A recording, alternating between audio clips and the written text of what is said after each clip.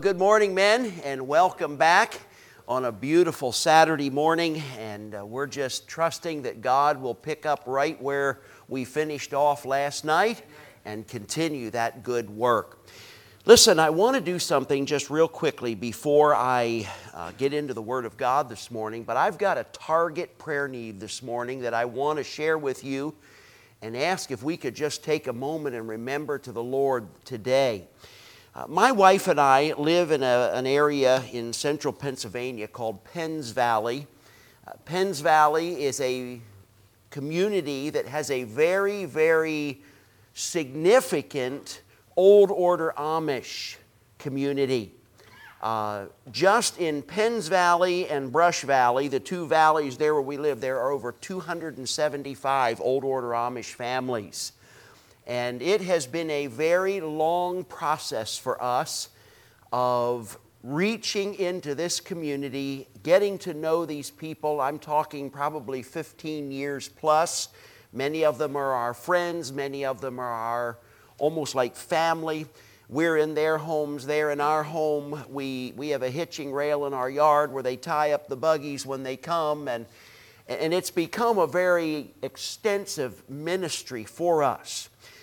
Well, God began to really impress upon my heart that it was time to take this thing to a new level. And so last year I made an effort to visit, to get acquainted with the three Amish bishops that oversee our area. And it was cordial. But in January I sent a 2-page letter to each of these three men saying that I had a great burden for their people because many of them are dealing with the fear of death. And I have a desire to share with them, as I said, a message that is Bible-based, Christ-centered, faith-focused. And I said, I am writing to ask your permission to come to your congregations and share this message. Needless to say, I didn't expect a very favorable response. I was informed the next week that one of the bishops in an Amish church service preached a message from Matthew 7 on false prophets, wolves in sheep's clothing, and deceivers. And he identified me to the Amish community as a man who was seeking to be all of that. And it has created a tremendous stir in the community. But here's what I'm wanting to share with you. Yesterday, I put a second letter in the mail to those three men. It's local mail. They'll all get them this morning. And I included a tract in there. I had stated in my letter that I was as sure that I was going to heaven as if I had already been there. And this Amish bishop in the letter quoted that statement. By the way, wasn't that great that he gave my testimony and I didn't even have to be there? I thought that was amazing. I was so excited. Man, you just got up and told all of them exactly what I wanted them to hear. But he then made this statement to his people. There is not one verse in the Bible that says you can know you have eternal life. Well, I sent them multiple pieces of literature explaining, loaded with Scripture. They're getting those this morning. And brethren, could we just bow for a moment and just join with me? I just feel like today is D-Day in this project, at least to this point. And ask God to just move in on that community. We love those people. They're like our own family. But they're lost and they need the Lord. So would you take about 30 seconds and in your own words just ask God to do that, and then I'll pray. We'll join together in this special need. Let's pray.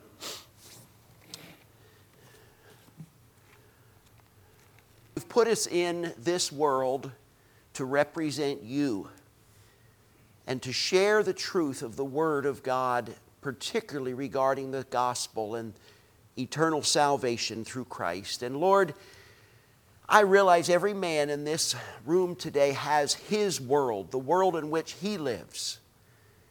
And God, I pray that all of us would do the job effectively.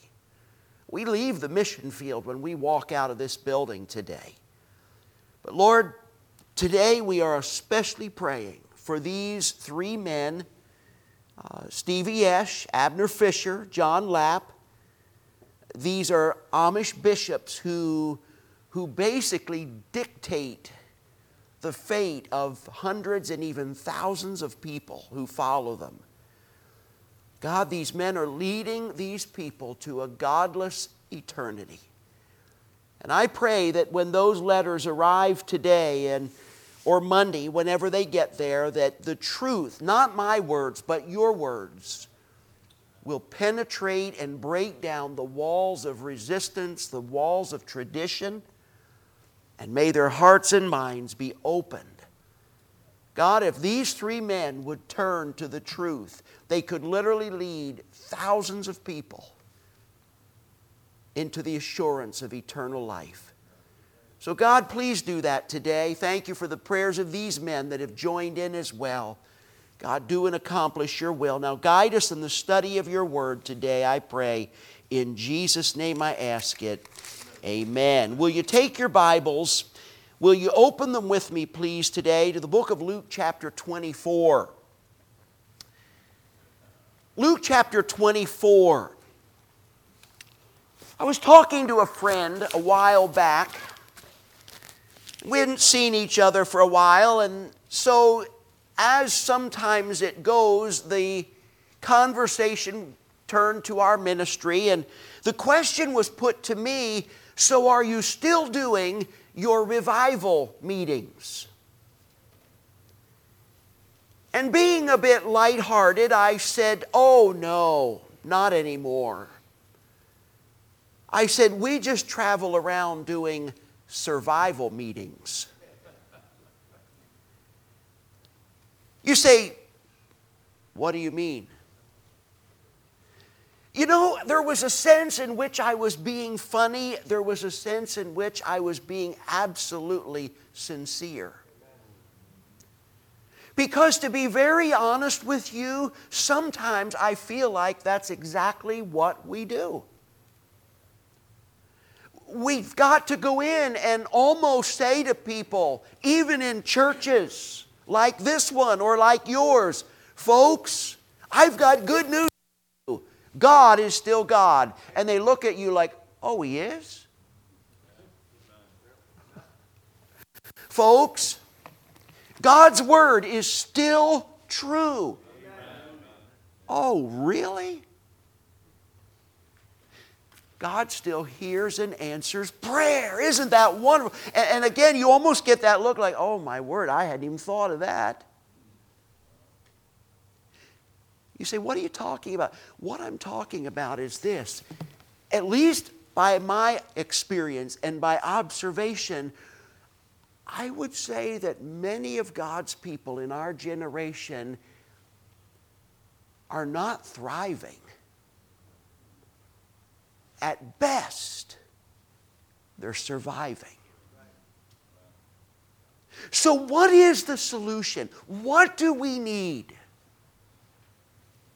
This morning I've taken you to a passage of Scripture that I think will give us some interesting perspective.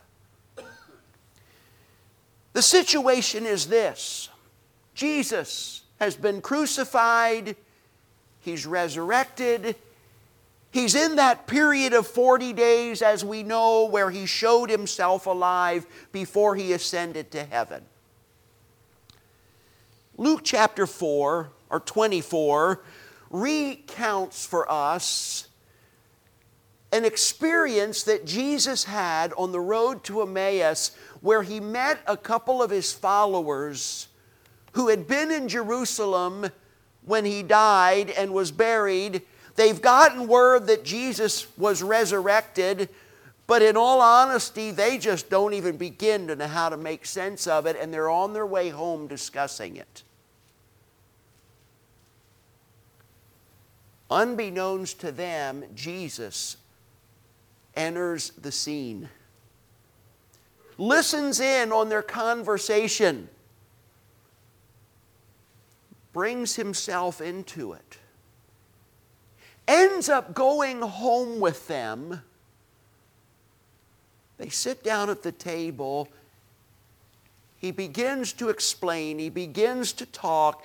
He takes the bread and breaks it, gave thanks, and suddenly, here's what the Bible says, verse 31, their eyes were opened and they knew Him. Verse 32, and they said one to another, did not our heart burn within us? Now, brethren, I tell you that what I'm preaching this morning was not prepared as a sermon for a prayer conference. In fact, it was not even prepared as a sermon, period. But earlier this week, I was directed to this passage. And it sort of came out of something that I stumbled upon in some reading. I'm reading a book that was given to me when a good friend of mine went to heaven, and I got his whole library on prayer. And I found this book by an author I don't even know, but it's entitled Alive Unto God Through Prayer. And in one of the chapters, he referenced a name that I was familiar with, but not very familiar with. The name was Richard Halverson. It's interesting that in the book he's just spoken of as Dick Halverson. But it just so happens that this pastor in California eventually worked his way into the position of chaplain of the United States Senate, where he served for many years in Washington, D.C. I began to do a little research, and I ended up in another book that I have. Some of you may have read it. It's Dr. Edmonds' book, They Found the Secret. It's a book that recounts encounters with God that individuals had that changed their life. Not typically one to just read when I'm in the pulpit. But if you will permit me to do it, I want to read for you a portion of a page or two of that book, because I want you to hear Richard Halverson in his own words explain what happened. After 2 years in Coalinga, that would be in California, I entered into a period of disillusionment. Don't forget that word. You'll hear it again. That became so acute, I felt I must leave the ministry unless something happened to alter the situation. This was resolved when, after 2 weeks of intense aloneness and spiritual wrestling, accompanied by the feeling that God had put me aside for any further useful service, I finally told the Lord I was going to continue to serve Him the rest of my life, whether there were any fruit or blessing in that service, and whether or not He would finally accept me in heaven. Furthermore, I was willing to be buried for the rest of my life in Coalinga to serve in obscurity there or anywhere. This was a tremendous hurdle for me, for I had become very ambitious. When this was settled, I took a completely new lease on life. He continues, 1 month later, a group of our Sunday school teachers went to Forest Home Bible Conference in San Bernardino region of Southern California for a training conference, and I accompanied them. Following the evening meeting on the second day of that conference, I joined them for refreshments and a time of prayer. This being over, I left the groups to return to my cabin. However, the way led past Miss Henrietta Mears' cabin, and here I was strangely constrained to enter and pray. As I approached the door, though the cabin was darkened, I realized some were inside praying. Not wishing to disturb them, I waited outside for perhaps 10 or 15 minutes when the absurdity of my position overtook me. It seemed logical that I should join whoever was praying inside, so I opened the door, crossed the room through the darkness to a chair I could see was empty, and knelt beside it. A long period of silence ensued, and I began to feel that they were waiting for me to pray. I began to pray, others followed, and God came down into that cabin.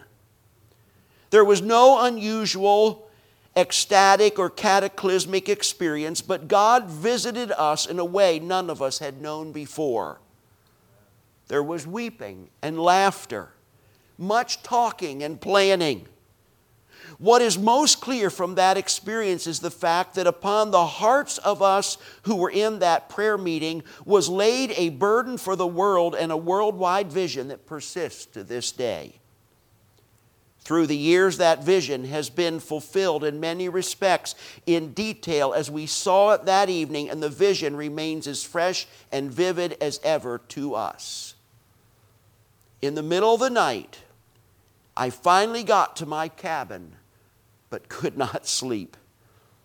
Under real compulsion, I spent time at the typewriter and wrote what later became as known as the 4 commitments of the fellowship of the burning heart. Brethren, there's a yellow sheet in the material that you were given when you came here yesterday that has a copy or is a copy of those 4 commitments. What is a burning heart? Brethren, I've spent all week trying to get a handle on the concept. Do you know what I've concluded? From the Scripture, from meditation upon it, a burning heart is the captivating and consuming awareness of the presence of the Lord in your life.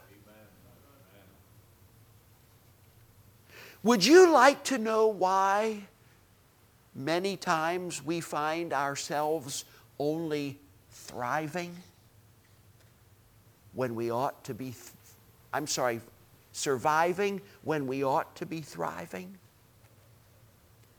It's because, unfortunately, many of us many times have lost that captivating and consuming awareness of the presence of the Lord in our lives.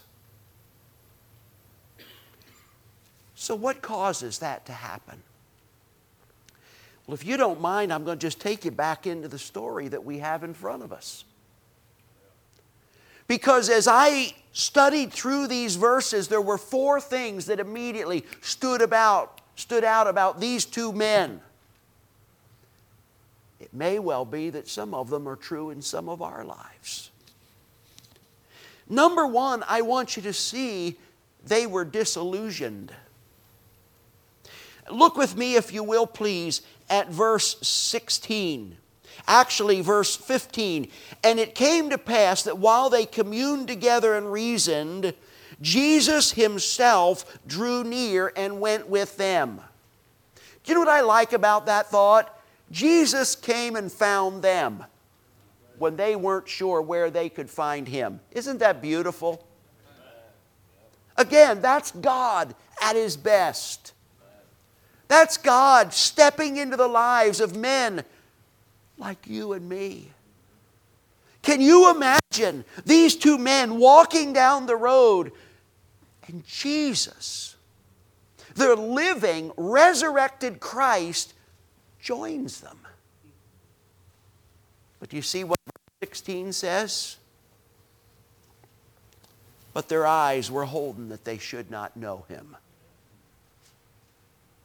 You know, I've asked myself, why did they not recognize him? Now, maybe the resurrected body appeared different than they had known him before. Maybe they were weeping and their eyes were dimmed by tears and their swollen, bloodshot eyes just had trouble focusing. Maybe it was just shock. There's no way it could be him. They wouldn't even have expected it to be him, even if it was. Whatever the case, Jesus was there and they didn't see it. Guys, I wonder if there's anybody sitting in this room this morning who in the last 6 months has asked the famous question, where is God anyways? Now, I'm just going to speculate that there are probably more than a few of us that have. Because there are those times in life where that happens. I remember again talking to a friend several years ago who was asking me about my ministry, and he said to me, what are you finding? You get around to a lot of churches. What are you finding? Do you know what my answer was immediately? Disillusionment. I said, our churches are filled with people. Our conservative, fundamental, traditional, separated churches are filled with people who for their lifetime have been putting check marks in the boxes on the list of 100 things you have to do to be a good Christian. But they're still saying, but where's God in all this? Folks, I'm not ranting and raving on doing the right things. That's not the point. But you know what? You can do all the right things and still be out of touch with God. Disillusionment. Where is God in all of this? I remember listening to a friend of mine years ago talking about a Chinese pastor who had come to America, and they were taking him around the country visiting ministries and letting him preach in churches. After almost a month, the question was put to him, so now that you've been here for a number of weeks, what do you think of our American Christianity? This Chinese pastor paused momentarily and said, I am amazed at how much you have accomplished without God. Where's God? Can I tell you? Disillusionment will keep you in survival mode. Let me show you a second thing. Number one, they were disillusioned. Number two, they were discouraged. Verse number 17, and he said unto them, what manner of communications are these, that ye have one another as ye walk and are, notice that next word, sad. Now you know as well as I do, particularly the book of Psalms says it so well, I will be glad in the Lord. Please don't think I'm just griping this morning, but I've been to enough churches even this year already to know that not everybody who will be in this auditorium tomorrow morning will be here filled with gladness. Really? The joy of the Lord will not be their strength. They will not be rejoicing in the Lord always. They will not be giving thanks in everything. They'll be discouraged. It may well be that the last week has been the toughest week of their life. May well be that the last year was harder on them than life has ever been.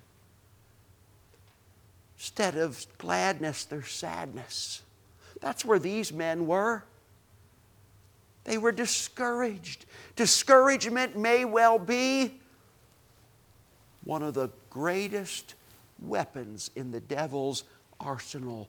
To be flat honest with you, I think there have as many men of God been taken down and out by discouragement as immorality. Dare I say, maybe even more. Because I seem to be around the crowd of guys that for the most part are true to their wives and living pure and men of integrity, but they're discouraged. And the devil, in so doing, has cleaned their clock for God. But there's a third thing. Number 3, they were disappointed. Look at verse 21. But we trusted that it had been He which should have redeemed Israel. And beside all this, today is the 3rd day since these things were done. You know, it's interesting how Jesus didn't get all over them. I like that. Jesus just asked them questions, kind of let them talk it out. Can I tell you that I have discovered that when dealing with people, whether in my family or whether in ministry, I have learned that it has been very beneficial to move from exclamation points to question marks. You are far more effective if you ask a question than if you make a statement. Jesus hears these men discussing current affairs, but He doesn't come flying in there and says, "Get over it, boys." He just said, "What are you talking about?" They kind of spill it out as if to say, "You don't know?" Of course He knew. But He's helping them. He's letting them talk it out. And they make this amazing statement. Notice it there in verse 21. But we trusted. Do you know what they were saying? This is what we thought would happen, but it didn't. Have you ever had one of those "we trusted" moments? We trusted our kids would turn out better than they did. We trusted that this new job was going to be more enjoyable. We trusted that the healing and rehab would come quicker after the surgery. We trusted that people would treat us better when we came to this church or went to that job. Hey, listen, we've all had them, haven't we? Expectations that were not fulfilled leads to disappointments. But I'm telling you, brethren, disappointments will put you in survival mode. Notice number 4, they were distressed. Verse 22, "Yea, and certain women also of our company made us astonished, which were early at the sepulchre, and they found not His body. They came saying that they had also seen a vision of angels, which said that He was alive." Men, there should have been no greater delight than to hear what they heard. Man, they should have been high-fiving each other, jumping up and down, cheering, celebrating. Jesus is alive. They weren't. They were astonished. Now listen, I'm a student of words. I love to study words. In the Bible, in the English language, whatever the case may be. I jumped on this one. Do you know what I discovered it means? To be at wit's end. And by the way, wit's end isn't always an ice cream stand in Adventures in Odyssey. These guys had hit the wall. The same word in the original language is used 17 times in the New Testament.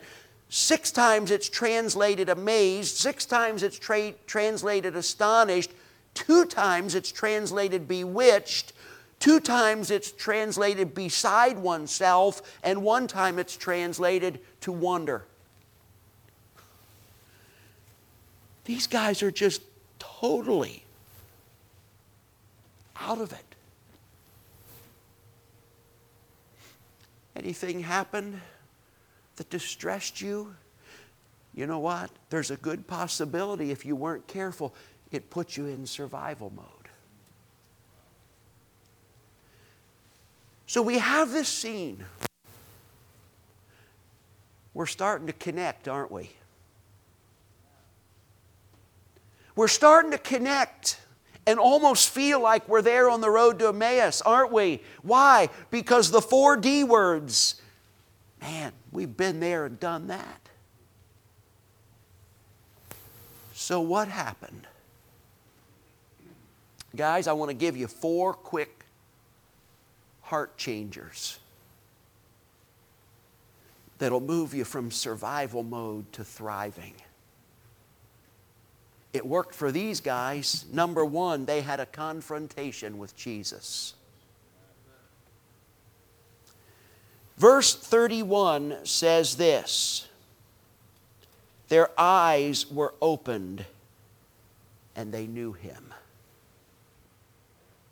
Granted, there were some other things in the process. But when they saw Him, not the current events, not headline news, not the circumstances, not other people's opinions. When they saw Him, things began to change. You know, the Word of God makes it so clear, looking unto Jesus. Brethren, what a tragedy that some of us have let our eyes wander. We've lost our Christ-centered focus in life. Concentration is minimal. But when you get your focus, get your attention, get your eyes back on Jesus, what does the songwriter say? Turn your eyes upon Jesus, look full in His wonderful face, and the things of earth will grow strangely dim in the light of His glory and grace. This whole thing began to change when they saw Him. Number two, they had a connection with Jesus. Not only could we say they saw Him, we could say they met Him. Verse 29 says this, they constrained Him, saying, abide with us. You know, for the longest time, John 15 and Hudson Taylor's story and testimony, the abiding life, it perplexed me.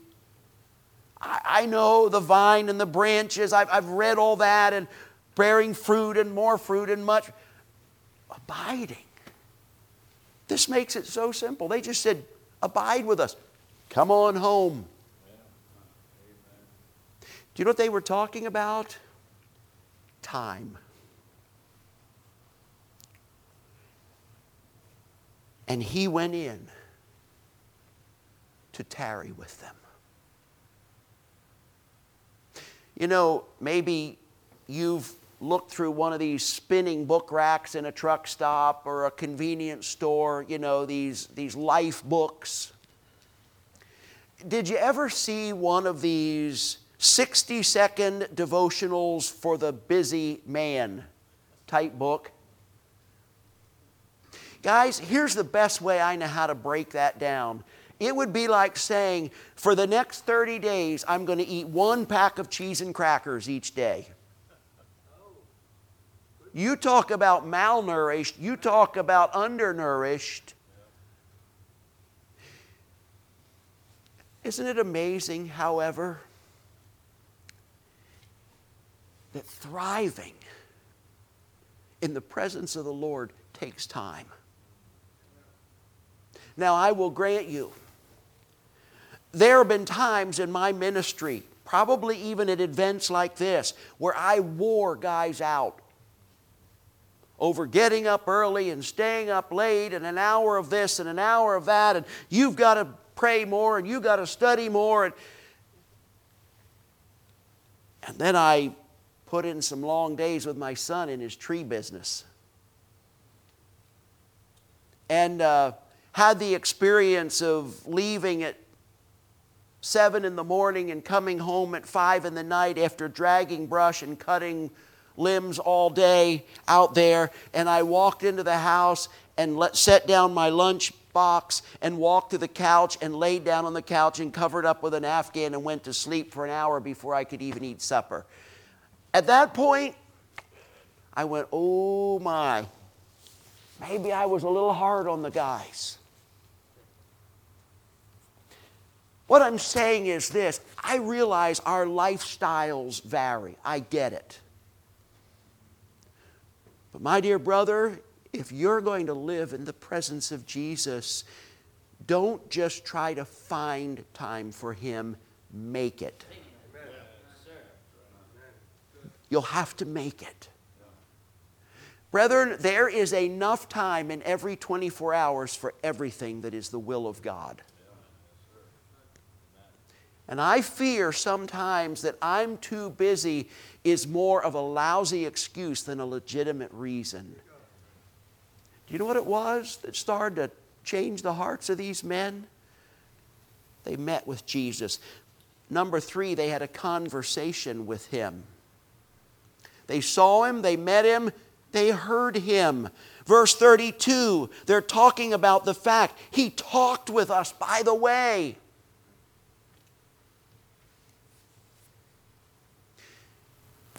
Men, when you're on good speaking terms with God, you'll thrive. You really will. Oh, I realize that a sweet hour like yesterday afternoon may not always be available all the time. But you know what?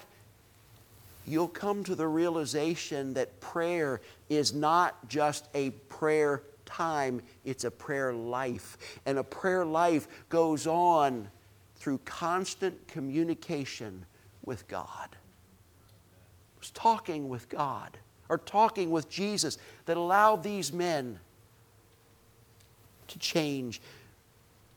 But there's a fourth thing. They had a consultation with Jesus. Consultation is just simply a communication of information. They saw Him, they met Him, they heard Him, they understood Him. Verse 32, He opened to us the Scriptures. What does that mean? Verse 27, He expounded unto them in all the Scriptures the things concerning Himself. Do you know how to get to know an author? Read his book. Don't let me oversimplify this. But that cheese and crackers for the next 30 days will starve you physically. 60 seconds of devotions for the man who wants to have a burning heart won't work either. Get into the Word and let yourself learn and grow as you are nourished from the Word. Isn't it amazing how when this little account began, you've got these two survivors wandering down the road, headed home, assuming that there really isn't much hope at this point. But by the time we get to the end of the story, they're not surviving, they're thriving. They are captivated and consumed with an awareness of the presence of Jesus. And what is their statement? Did not our heart burn within us? Guys, there's something that happens when you encounter the Lord in a fresh way. For Richard Halverson, it was a little cabin at a camp and conference center at a Sunday school conference when some people got together to pray. For these two men, it was a walk on the road to Emmaus. What's it going to be for you? Guys, you've been given a copy of Halverson's Fellowship of the Burning Heart. Several of you brethren came in late. There's a whole stack out on the counter. We'll make sure you get your materials. Could I challenge you to take that list, read it through, think it through, and pray it through? Oh, for Richard Halverson, they just became his commitments, but maybe the very same commitments will become yours. The fellowship of a burning heart, it's what is enjoyed and experienced by men who know the Lord. Father, I pray today that this will be much more than just another New Testament story that typically gets taught or talked about in the spring, a week after Easter. But God, may we from this account learn powerful, life-changing truth Our heads are bowed, our eyes are closed. Can I just ask a question? And it's just us guys, so there's no need to beat around the bush. How many of you sitting in this room this morning would say, Brother Tom, if I'm totally honest, right now, I'm pretty much just in survival mode. If that's true, will you lift your hand? Oh my. You may put them down. You know what, Pastor? I think we just need to take a couple moments. I know we've said we would do that. Daniel, if you've got a song in mind, that's fine. But those of you brethren that just lifted your hand, could I invite you, even in this quiet closing moment of this session, why don't you just get up out of your seat, come on down here to the front. You can kneel or sit. Just get before God and just make an honest confession. I'm tired of surviving. I want to thrive.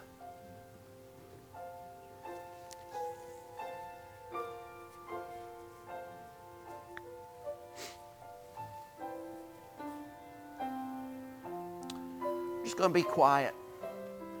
When God's meeting with us, we don't want to hurry that up. So let's just let the Lord have His way. Pastor, as the Lord directs, then you move ahead.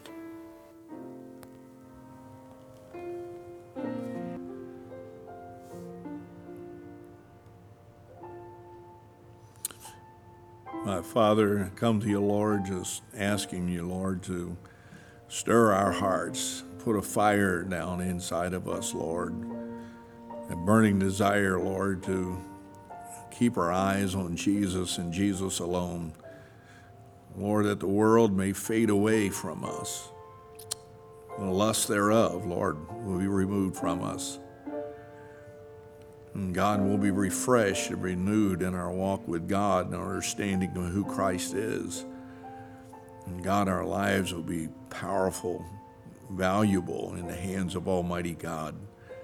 Bless us, Lord, we pray these things in Jesus' name. Amen.